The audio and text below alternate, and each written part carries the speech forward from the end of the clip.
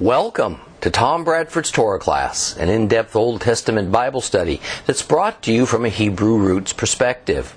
This week's lesson is week 35, 2 Kings chapters 22 and 23.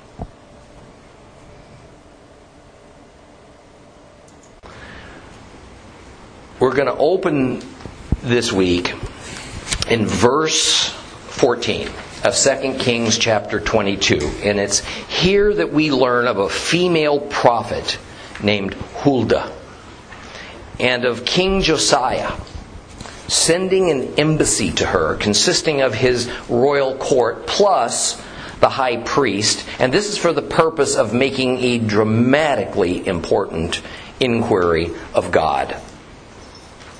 Now, even though Jeremiah and Zephaniah were the major prophets of this era, and Jeremiah was indeed active at the very time that we're studying, and he was considered the chief prophet of Judah and therefore of King Josiah, we find Josiah insisting that this committee of his top aides seeks out Huldah. Now, the ancient Hebrew sages speculate as to why this is. But more than likely, it was little more than Jeremiah was somewhere else at the moment, and King Josiah wanted an immediate answer to his inquiry. Now, although the Talmud lists 7, only 3 women are named in the scriptures as prophets: Miriam, Deborah, and Huldah. Now, the ancient Hebrew sages speculate as to why that is, and I think the main reason is that they attach a lot of significance to certain women that the Bible just doesn't. And we find a lot of that with the Talmud. Now, Huldah is the only female prophet that the Bible makes us aware of for this entire, well, what would it be, 400-year period of the kings of Israel. Beginning with King Saul, all the way down through the last Hebrew king, Zedekiah. And the thing that we need to notice is that the 3 female prophets, which are biblical rarities, by the way, appeared during some of Israel's darkest days, and especially at times when men either failed badly in their roles as leaders, or generally they refused to step forward and take hold of their God-given responsibilities. And so women were essentially pressed into service to take on what was a typical male role. Now, little is known of Huldah. The Talmud, again, Jewish tradition, says she was descended from Joshua and Rahab of Jericho fame. She was the wife of a great man, Shallum, who was one of the few bright spiritual lights of his generation. Now, some excellent scholars, such as R.R. Wilson, have actually reconstructed a family tree for Shallum, and it appears he was the uncle of the prophet Jeremiah, meaning Huldah was Jeremiah's aunt. That would help explain how Huldah was such an accepted and revered prophet, even though she was a female. Now, tradition is also that Shallum was in charge of the wardrobe, meaning all of the holy vestments of the Levitical priesthood. Now, this was anything but a menial task. Shallum would have been in charge of the handling of all of the holy garments, as priests did not wear their priestly garments unless they were on duty. So they were issued their priest's clothing at the beginning of their duty cycle. Then they turned them in for cleaning and for care when their turn at serving at the temple ended. And no doubt the priest's garb that they wore would then be handed out and used by other priests. No chance could be taken that these holy garments worn by the priests, some of whom actually entered into the holy sanctuary, might become defiled. So they were carefully controlled. Now, saying that Shallum was the keeper of the wardrobe means that he was in charge of the department, not the one who actually did the labor involved. So it was a very high position of the greatest honor that he held. Well, let's reread a small portion of 2 Kings 22. 2 Kings 22. Open your Bibles to page 429 if you have a complete Jewish Bible. We're going to read beginning at verse 14. So, Hilkiah the Cohen, Ahiam, Akbor, Shaphan, and Asaiah went to Huldah the prophet, the wife of Shallum, the son of Tikvah, the son of Harchas, keeper of the wardrobe. And she lived in the second quarter of Jerusalem, and spoke with her. And she told them, Adonai the God of Israel says to tell the man who sent you to me that Adonai says this. I am going to bring calamity on this place and on its inhabitants. Every word in the scroll the king of Judah has read, because they have abandoned me. They have offered to other gods in order to provoke me with everything they do. Therefore my anger will burn against this place and it will not be quenched.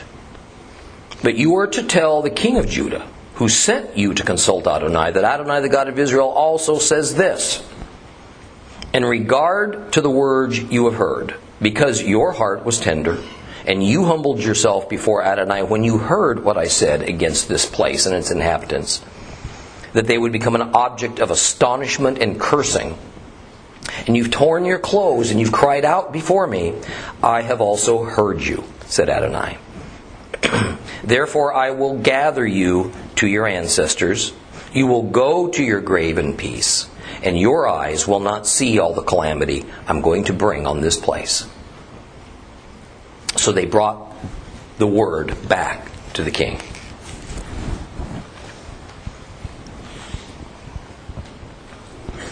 Now King Josiah and his royal court resided in the city of David. And at the same time, Huldah lived in Jerusalem. Now, by now, what had been two separate cities, separated only by perhaps 400 yards, were thoroughly merged. The city of David was seen as more the royal and the aristocratic compound, and Jerusalem the place where the non-royal and less privileged citizens lived. Now, Huldah lived in a section of Jerusalem called in Hebrew the Mishneh. This area, right over here. Here you see the Temple Mount. This is the area we're talking about.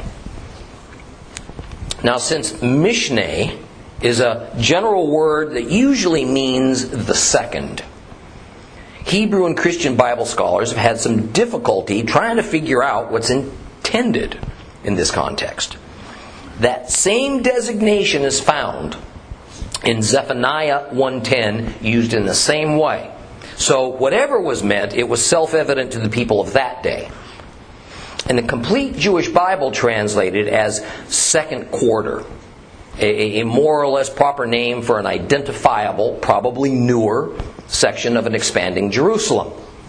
The Greek Septuagint, written around 250 BC, more or less agrees and gives the place the name Mashanah. Notice the similarity to Mishnah. However, some Jewish sages say that this is speaking of a school. So they translate it as study house. And I think that's the least likely of all the possibilities. But lately, archaeological finds have uncovered what was an extensive settlement on the western hill of Jerusalem, enclosed by a somewhat separate city wall, and it goes back to the days of Hezekiah, meaning the wall was in existence for about 75 years before Josiah's day. It's all but certain that this section of Jerusalem is where Huldah lived, and is here referred to as the Mishneh. So the group of 5 sent by King Josiah walks over to Huldah's residence, and they present her with this urgent matter. And recall that the issue is that the Torah scroll that normally resided next to the Ark of the Covenant in the temple had been hidden away someplace for so many years that its existence was all but forgotten. But during the refurbishment of the temple, a worker stumbled across the scroll. It was turned over to Hilkiah the high priest, who then sent it to the king so that he could know its contents. And when the Torah was read to him, he realized what it was. And God's commandments weren't being followed. They hadn't been followed for generations. But he became utterly terrified when the curses, the consequences for trespassing against God's Torah commandments were read to him. Even so, he wasn't exactly sure how this might affect him, how it might affect his kingdom in this generation. Thus he rightly decided to immediately inquire of Jehovah what this all meant. So he sought the services of a prophet.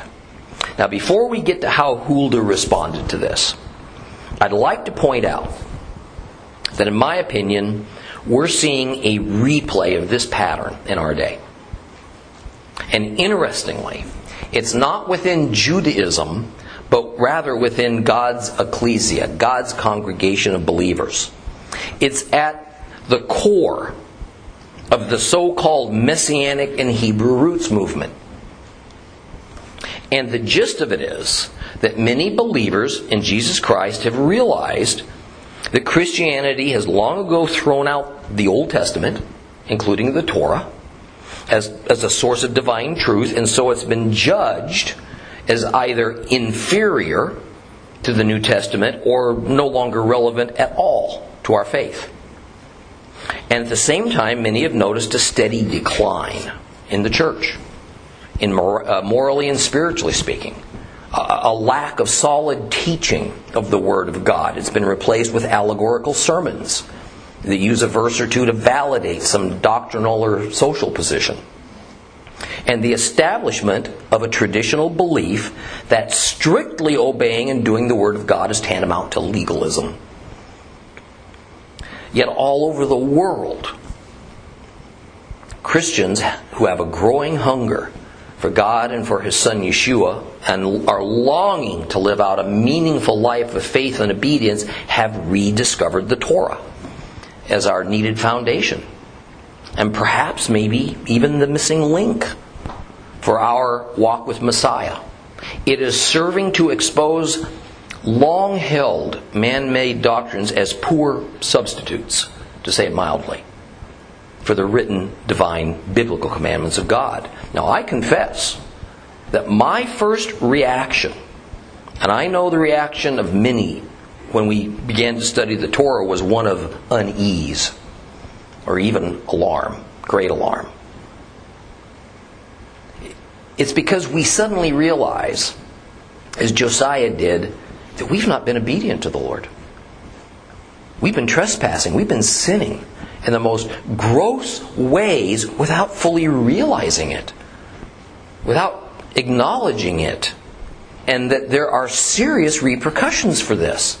But the $64,000 question among Messianics and Hebrew roots folks is, how does the rediscovered Torah apply to our lives, to our circumstances, in a time and in a society so far removed from when it was written?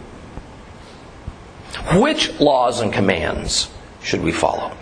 Which ones are simply expressions of ancient cultural customs and ought to be taken as principles, but not necessarily obeyed literally?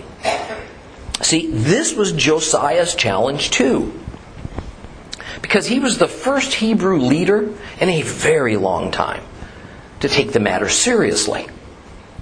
Tradition, custom, ritual mixed with paganism, it had taken the place of the Torah commandments, but people didn't realize it, and they didn't question it. They thought they were being pious, righteous, pleasing to God. See, the Torah was old news in Josiah's day. having been handed down from on high to Moses 7 or 8 centuries earlier. To the point that by now the people and their leadership had lost interest in it. Think about it.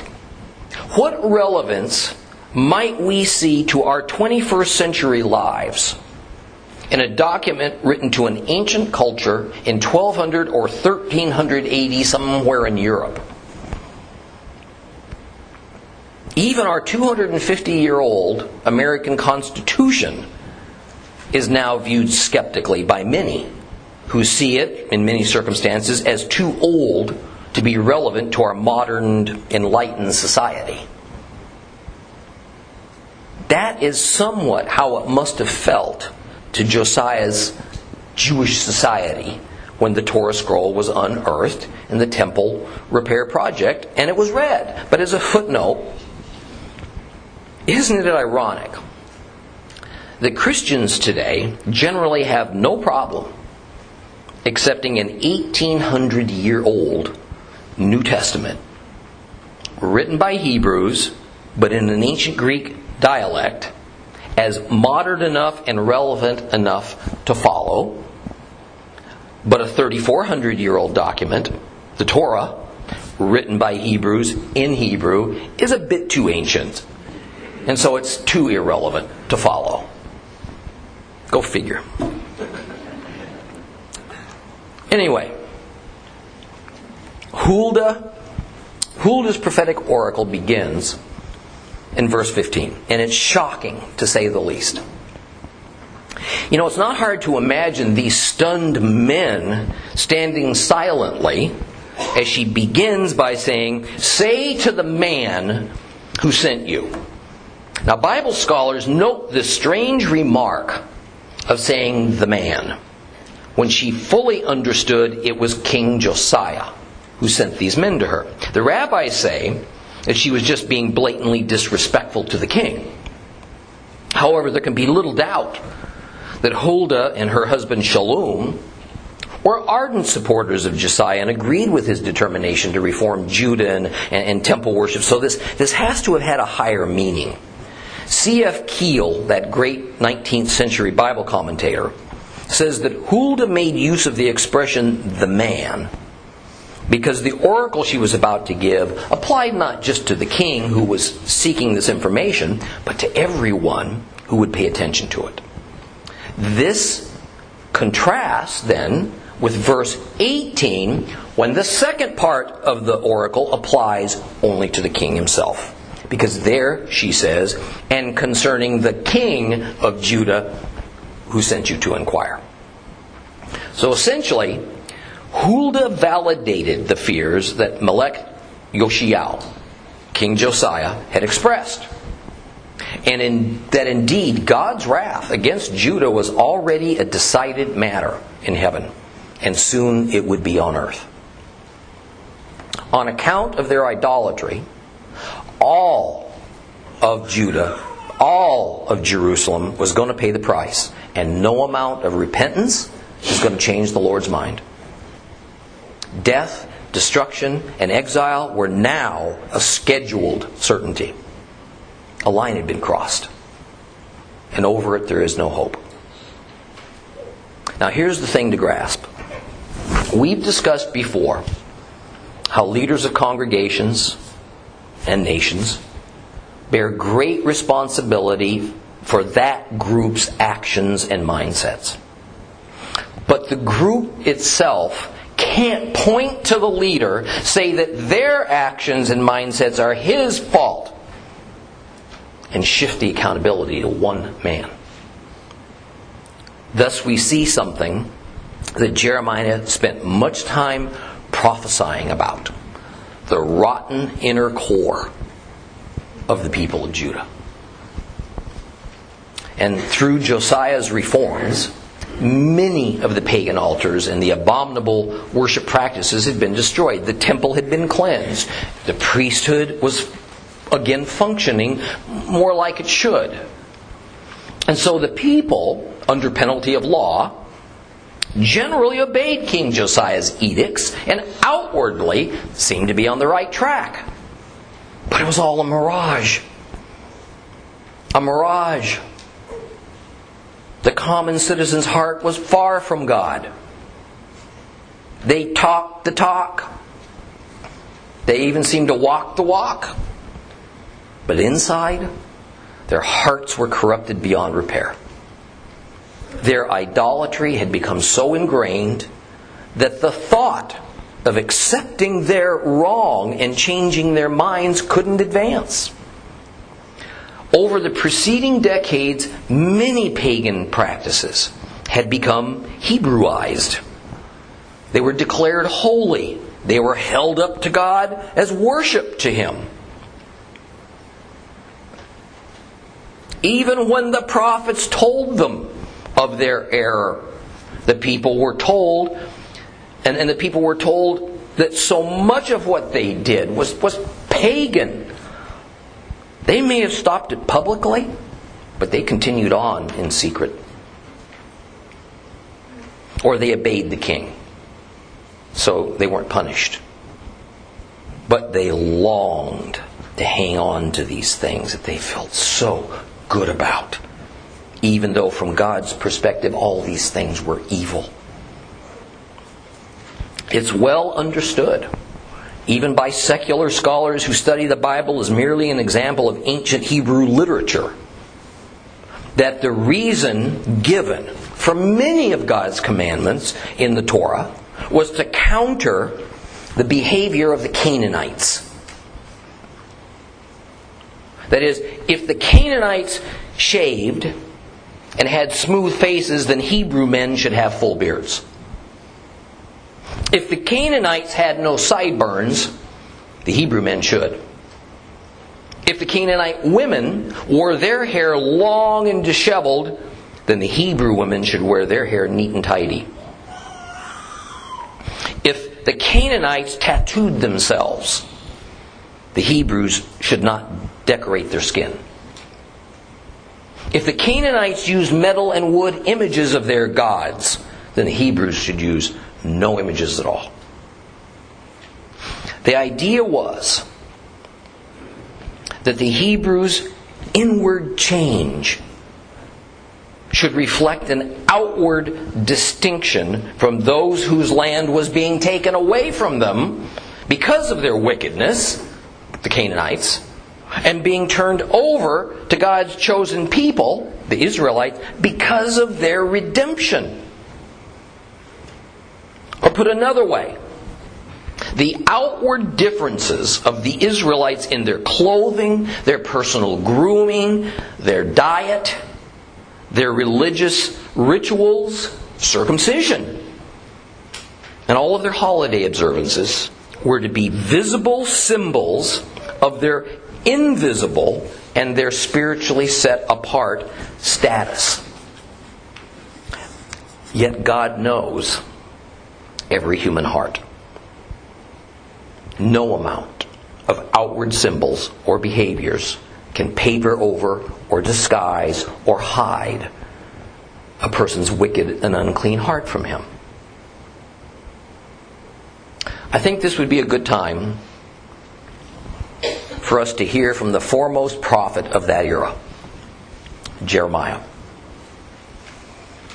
He's got a lot to say about the spiritual condition of the people of Judah, even though to themselves the Judahites felt they were in good stead with the Lord. This is a somewhat long chapter. Now, I want to ask you something unusual. Put your Bibles down. Don't follow along. Do not turn to this passage.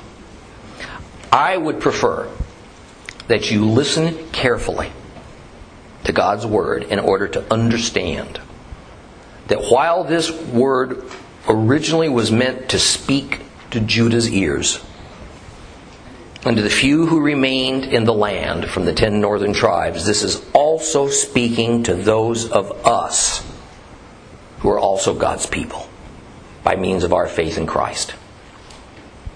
This was not a divine warning to pagans.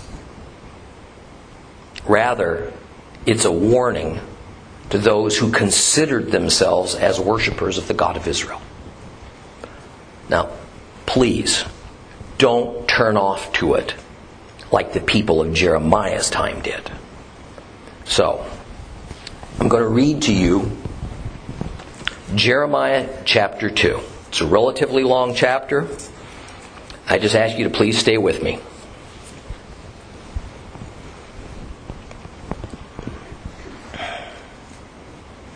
The word of Adonai came to me. Go and shout in the ears of Yerushalayim that this is what Adonai says. I remember your devotion when you were young, how as a bride you loved me, how you followed me through the desert, through a land not sown. Israel is set aside for Adonai, the first fruits of his harvest. All who devour him will incur guilt. Evil will befall them, says Adonai. Hear the word of Adonai, house of Jacob, and all the families in the house of Israel. Here is what Adonai says. What did your ancestors find wrong with me? To make them go so far away from me? To make them go after nothings and become themselves nothings? They didn't ask, where is Adonai, who brought us out of the land of Egypt, who led us through the desert, through a land of wastes and ravines, through a land of drought and death, dark shadows, through a land where no one travels, where no one has ever lived. I brought you into a fertile land to enjoy its fruit, all of its good things. But when you entered, you defiled my land. You made my heritage loathsome. The priest didn't ask, where is Adonai? Those who deal with the Torah didn't know me. The people's shepherds rebelled against me. The prophets prophesied by Baal, and they went after things of no value. So again I state my case against you, says Adonai, and I state it against your grandchildren too. Cross to the coasts of the Kittim and look. Send to Kedar and observe closely. See if anything like this has happened before. Has a nation ever exchanged its gods? And their gods are not gods at all. But my people have exchanged their glory for something without value. Be aghast at you. Shudder in absolute horror, says Adonai. For my people have committed two evils. They have abandoned me, the fountain of living water, and they've dug themselves cisterns, broken cisterns, that can't hold any water. Is Israel a slave, born into serfdom? If not, why has he become plunder? The young lions are roaring at him. How loudly they're roaring. They desolate his country, demolishing, depopulating his cities. The people of Noph and Tachpanachas feed on the crown of your head. Haven't you brought on this evil yourself by abandoning Adonai your God, who led you all along the way? If you go to Egypt, what's in it for you? Drinking water from the Nile? If you go to Asher, what's in it for you? Drinking water from the Euphrates? Your own wickedness will correct you. Your own backsliding will convict you. You will know and see how bad and bitter it is to abandon Adonai your God, and how fear of me is not in you, says Adonai Elohim Sephot. For long ago I broke your yoke. When I snapped your chains, you said, I won't sin. Yet on every high hill and under every green tree, you sprawled and you prostituted yourself. But I planted you as a choice vine, a seed that was fully tested and true. How did you degenerate into such a wild vine for me? Even if you scrub yourself with soda and plenty of soap, the stain of your guilt is still there before me, says Adonai Elohim. How can you say, I'm not defiled? I haven't pursued the Baals. Look at your conduct in the valley. Understand what you've done. You are a restive young female camel running here and there, wild, accustomed to the desert, sniffing the wind in her lust. Who can control her when she's in heat? Males seeking her need not weary themselves because of mating season, they'll find her. Stop before your shoes wear out. Your throat is dry from thirst. But you say, no, it's hopeless. I love these strangers, so I'm going to go after them. Just as a thief is ashamed when he's caught, so is the house of Israel ashamed. They, their kings, their leaders, their priests, their prophets, who say to a log, you are my father. They say to a stone, you gave us birth. For they've turned their backs to me instead of their faces. But when trouble comes, they will plead, rouse yourself, save us. Where are your gods that you made for yourselves? Let them rouse themselves. See if they can save you when trouble comes. Judah, you have as many gods as you have cities. Why argue with me? You've all rebelled against me, says Adonai. In vain I have struck down your people, because they would not receive correction. Your own sword has devoured your prophets like a marauding lion. You of this generation, look at the word of Adonai. Have I been a desert to Israel? Or has my land been of oppressive darkness? Why do my people say, we're free to roam? So we'll no longer come to you. Does a girl forget her jewelry? A bride her wedding sash? Yet my people have forgotten me. Days beyond numbering. Oh, you are so clever in your search for love that the worst of women can learn from you. Right there on your clothing is the blood of the innocent poor, although you never caught them breaking or entering. Yet concerning all these things you say, I'm innocent. Surely he can't be angry at me. Here I am, passing sentence on you. Because you say, I've done nothing wrong. You cheapen yourself when you change course so often. You'll be disappointed by Egypt too, just as you were disappointed by Asher. Yes, you'll leave him too, with your hands on your heads in shame. Because Adonai rejects those in whom you trust. From them, you'll gain nothing. I could spend a couple of hours, maybe a couple of lessons, just summarizing this chapter, but for your sake I'll resist. The Lord says to His people that He remembers when at first you were devoted to Him. At first you followed Him without question, but soon you started to pull away. You began to give your attention to things in life that are nothings. The people didn't inquire after God any longer. God had given you abundance, and now you perceive need for Him as diminished.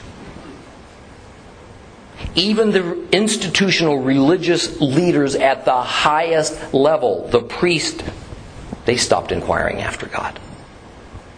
Those leaders who were the keepers and teachers of the Bible, the Torah says, didn't even know Him. In verse 8. Although they must have thought they did. Those who God at one time called His prophets rebelled, and they began prophesying in Baal's name instead. Then the Father presents His case against the people. He says in verse 11, who's ever heard of such a thing, that a nation of people exchange their gods for a different set of gods? But for Israel to do so was for them to exchange the real and living God for a bunch of idols that were no gods at all. They exchanged God's glory for the things they put value in, but in fact these things are worthless. And then says the Lord in verse 17, you brought this upon yourselves by abandoning God.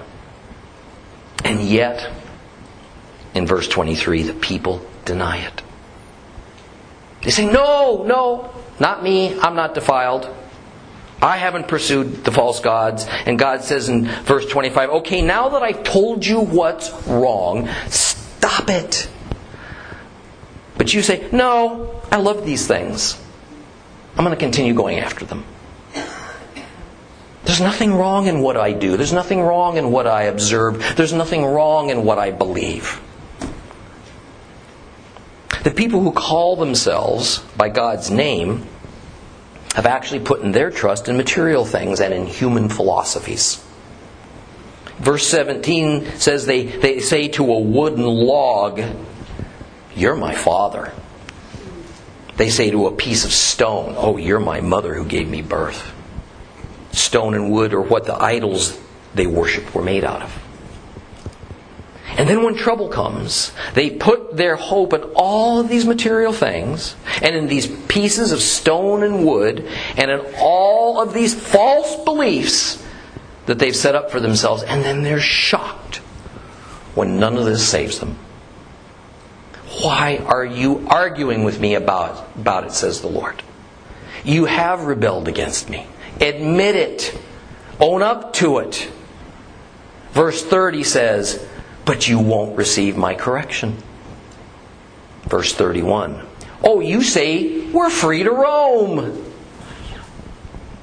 Translation. We have freedom in our redemption to use God's name and then go wherever our hearts lead us, because God would never punish us since we're His redeemed people. Then in verse 35 are those words nobody wants to hear. Here I'm passing sentence on you. Because you say, I've done nothing wrong. In other words, over and over God warns and He chastises and He disciplines His people. But we say that none of this applies to me. My heart's better than yours, so I can follow mine. I can even disobey God's commandments, and in many ways that's actually a better thing to do. I'm redeemed, so I can incorporate anything I want to in my worship, in my everyday life, in my religious celebrations. God would never punish me. I'm rule-free. Nothing can touch me. I hope you had the ears to hear this, but you didn't lose focus. Sadly, Judah did not. Yeshua made the same type of indictment almost 700 years later, specifically against His church in Revelation chapters 1 through 4. And I urge you to go home and read it at one sitting. It won't take you but 20 to 30 minutes to do it. Well, back to 2 Kings 22. In verse 18, King Josiah's personal devotion to Jehovah is taken into account. And Huldah goes on to praise the king. And she says that the Lord has decided that because Josiah has a soft heart, and because he has done his level best to rid his kingdom of all the defilement and the sin and confusion brought on by the previous regimes of wicked kings, he would not have to observe, or he wouldn't fall victim to, the coming national catastrophe, the exile to Babylon. And the rabbis point out that King Josiah must have been greatly pained by his realization that these people whose welfare he was devoted to were going to experience a horror that they just weren't prepared for. But the Lord in His mercy would postpone that event until Josiah was dead. and he wouldn't have to personally witness it. Now, verse 20 causes many Bible scholars and teachers a problem, because in their view, this prophetic promise to Josiah was not kept. Here we read that he's promised that he will be gathered to his forefathers in peace. However, later we will read that he was violently killed in battle at Megiddo. How do we reconcile this? Actually, the matter isn't difficult at all. And we're going to address that when we get to it. But for now, I want to move on into 2 Kings 23. Now, this is a very long chapter. We're going to read just a few verses and get just barely started today, and then we'll go further into it next week. So open your Bibles to 1 Kings chapter 23. 2 Kings. 2 Kings chapter 23. We're just going to read the first 19 verses. It's page 430 if you have a complete Jewish Bible. Then the king summoned all the leaders of Judah and Jerusalem, and they assembled with him. The king went up to the house of Adonai with all the men of Judah, all those living in Jerusalem, the Kohanim, the prophets, all the people, both small and great, and he read in their hearing everything written in the scroll of the covenant that had been found in the house of Adonai. And the king stood on the platform, and he made a covenant in the presence of Adonai to live following Adonai, observing his commandments, instructions, and regulations wholeheartedly and with all of his being, so as to confirm the words of the covenant written in this scroll. And all of the people stood pledging themselves to keep the covenant. Then the king ordered Hilkiah, the Kohen Hagadol, the high priest, and the priests of second rank, and the doorkeepers, to remove from the sanctuary of Adonai all the articles that had been made for Baal, for the Asherah, for the entire army of heaven. And he burned them up outside of Jerusalem in the fields of Kidron and carried their ashes to Bethel. He deposed the idolatrous priests the kings of Judah had ordained to offer on the high places by the cities of Judah and in the places surrounding Jerusalem. He also deposed those who offered to Baal and to the sun and to the moon and the constellations and the whole army of heaven. And he took the Asherah from the house of Adonai to Wadi Kidron outside Jerusalem, and he burned it in Wadi Kidron, stamped the ashes to powder, and he threw the powder onto the burial ground for the common people. He smashed the houses of the cult prostitutes that were in the house of Adonai, where the women also wore garments for the Asherah. He removed the priests from the cities of Judah. Then, from Geba to Beersheba, he desecrated the high places where the priests had been making offerings. He smashed the high places of the gates that were at the entrance of the gate of Joshua, the governor of the city, on the left as one enters the city. But although the priests who had been at the high places did not come up to the altar of Adonai in Jerusalem, nevertheless, they did share matzah with their kinsmen. He desecrated the Tophet fire pit in the Ben Hinnom Valley, so that no one could cause his son or daughter to pass through fire as a sacrifice to Molech. He confiscated the horses which the kings of Judah had given to the sun at the entrance to the house of Adonai near the room of the officer Natan Melech in the side courtyard, and he burned up the chariots of the sun. The king smashed the altars on the roof of the upper room of Achaz, which the kings of Judah had made, and the altars which Manasseh had made in the two courtyards of the house of Adonai, and he broke them into pieces, and he threw the rubble into the Wadi Kidron. The king desecrated the high places facing Jerusalem south of the Mount of Destruction, which Shlomo, Solomon, the king of Judah, had built for Ashtoreth, the abomination of the Sidonites, Chemosh, the abomination of Moab, and Milcom, the abomination of the people of Ammon. He smashed the standing stones. He chopped down the sacred poles and covered their remains with human bones. He smashed the altar that was at Bethel in the high place made by Jeroboam, the son of Nevat, who caused Israel to sin. And yes, he smashed that altar in the high place. He burned that high place and stamped the ashes to powder and burned up the Asherah. And then, as Josiah was turning around, he noticed the burial caves that were there on the mountain. So he sent and had the bones taken out of the burial caves, and he burned them up on the altar, thus desecrating it in keeping with the word of Adonai, which the man of God had proclaimed, foretelling that these things would happen.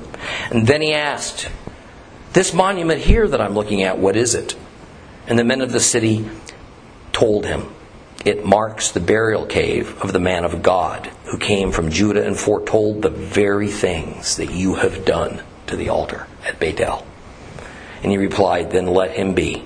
No one is to remove his bones. So they left his bones undisturbed, along with the bones of the prophet who had come from Shomron. And Yoshiao also removed all the shrines of the high places in the city of Shomron, Samaria, which the kings of Israel had made in order to provoke Adonai to anger, and he treated them the same as in Bethel.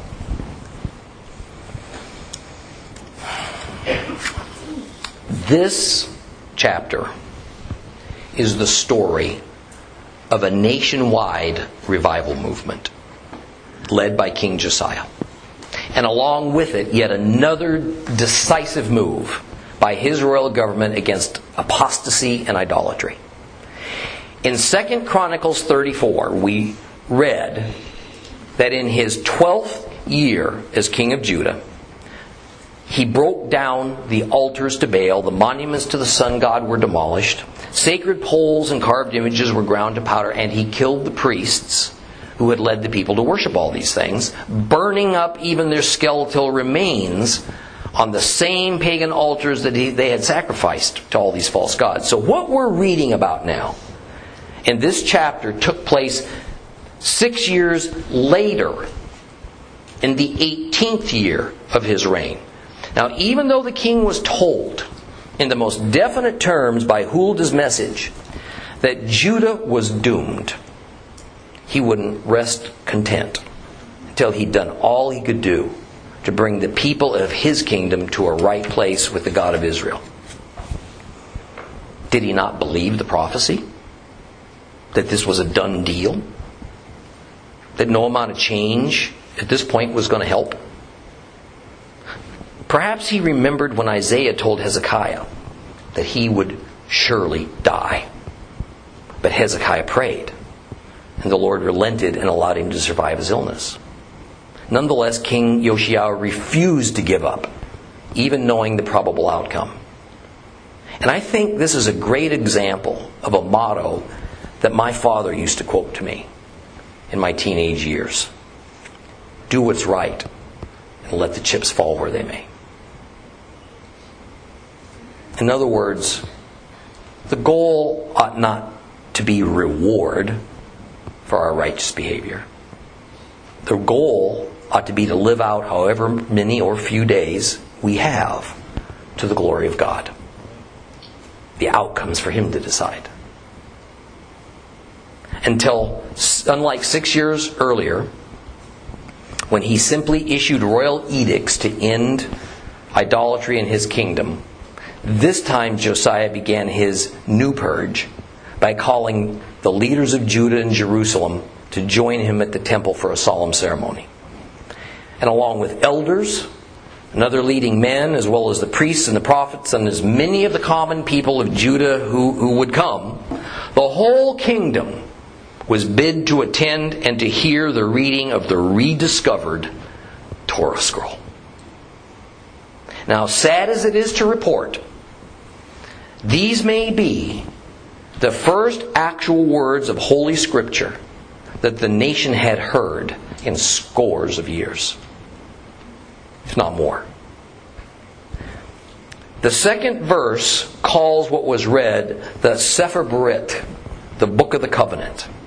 So if this term is intended to be precise, and it's not just another general name for the 5 books of Moses, then what was going to be read to the crowd was indeed the law.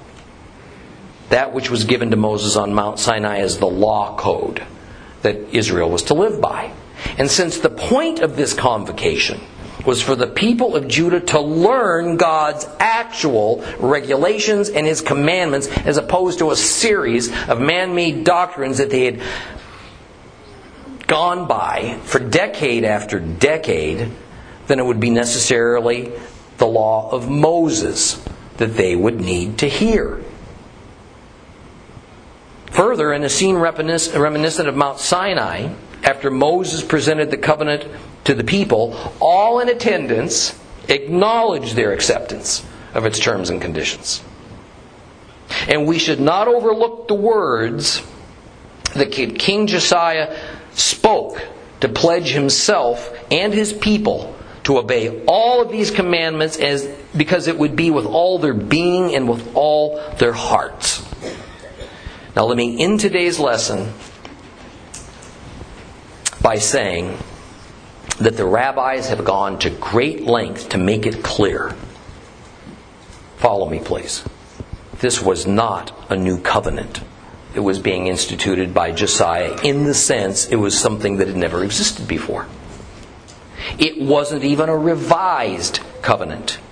Rather, this was a renewed covenant. It was the same old covenant made new again after it was sitting on the shelf for so long. And I'm going to tell you that this is exactly how we ought to regard that which the church calls the new covenant or the new covenant in Christ. It is a renewed covenant. It is only new in the sense that the blood needed to validate it was provided by the Son of God. And He also became its mediator. And membership to this covenant, along with all of its saving benefits, became extended to people, Gentiles outside of national Israel. It is the same covenant that Moses first received and that King Josiah and Judah just agreed to in a rededication ceremony. We're going to continue with this chapter next week.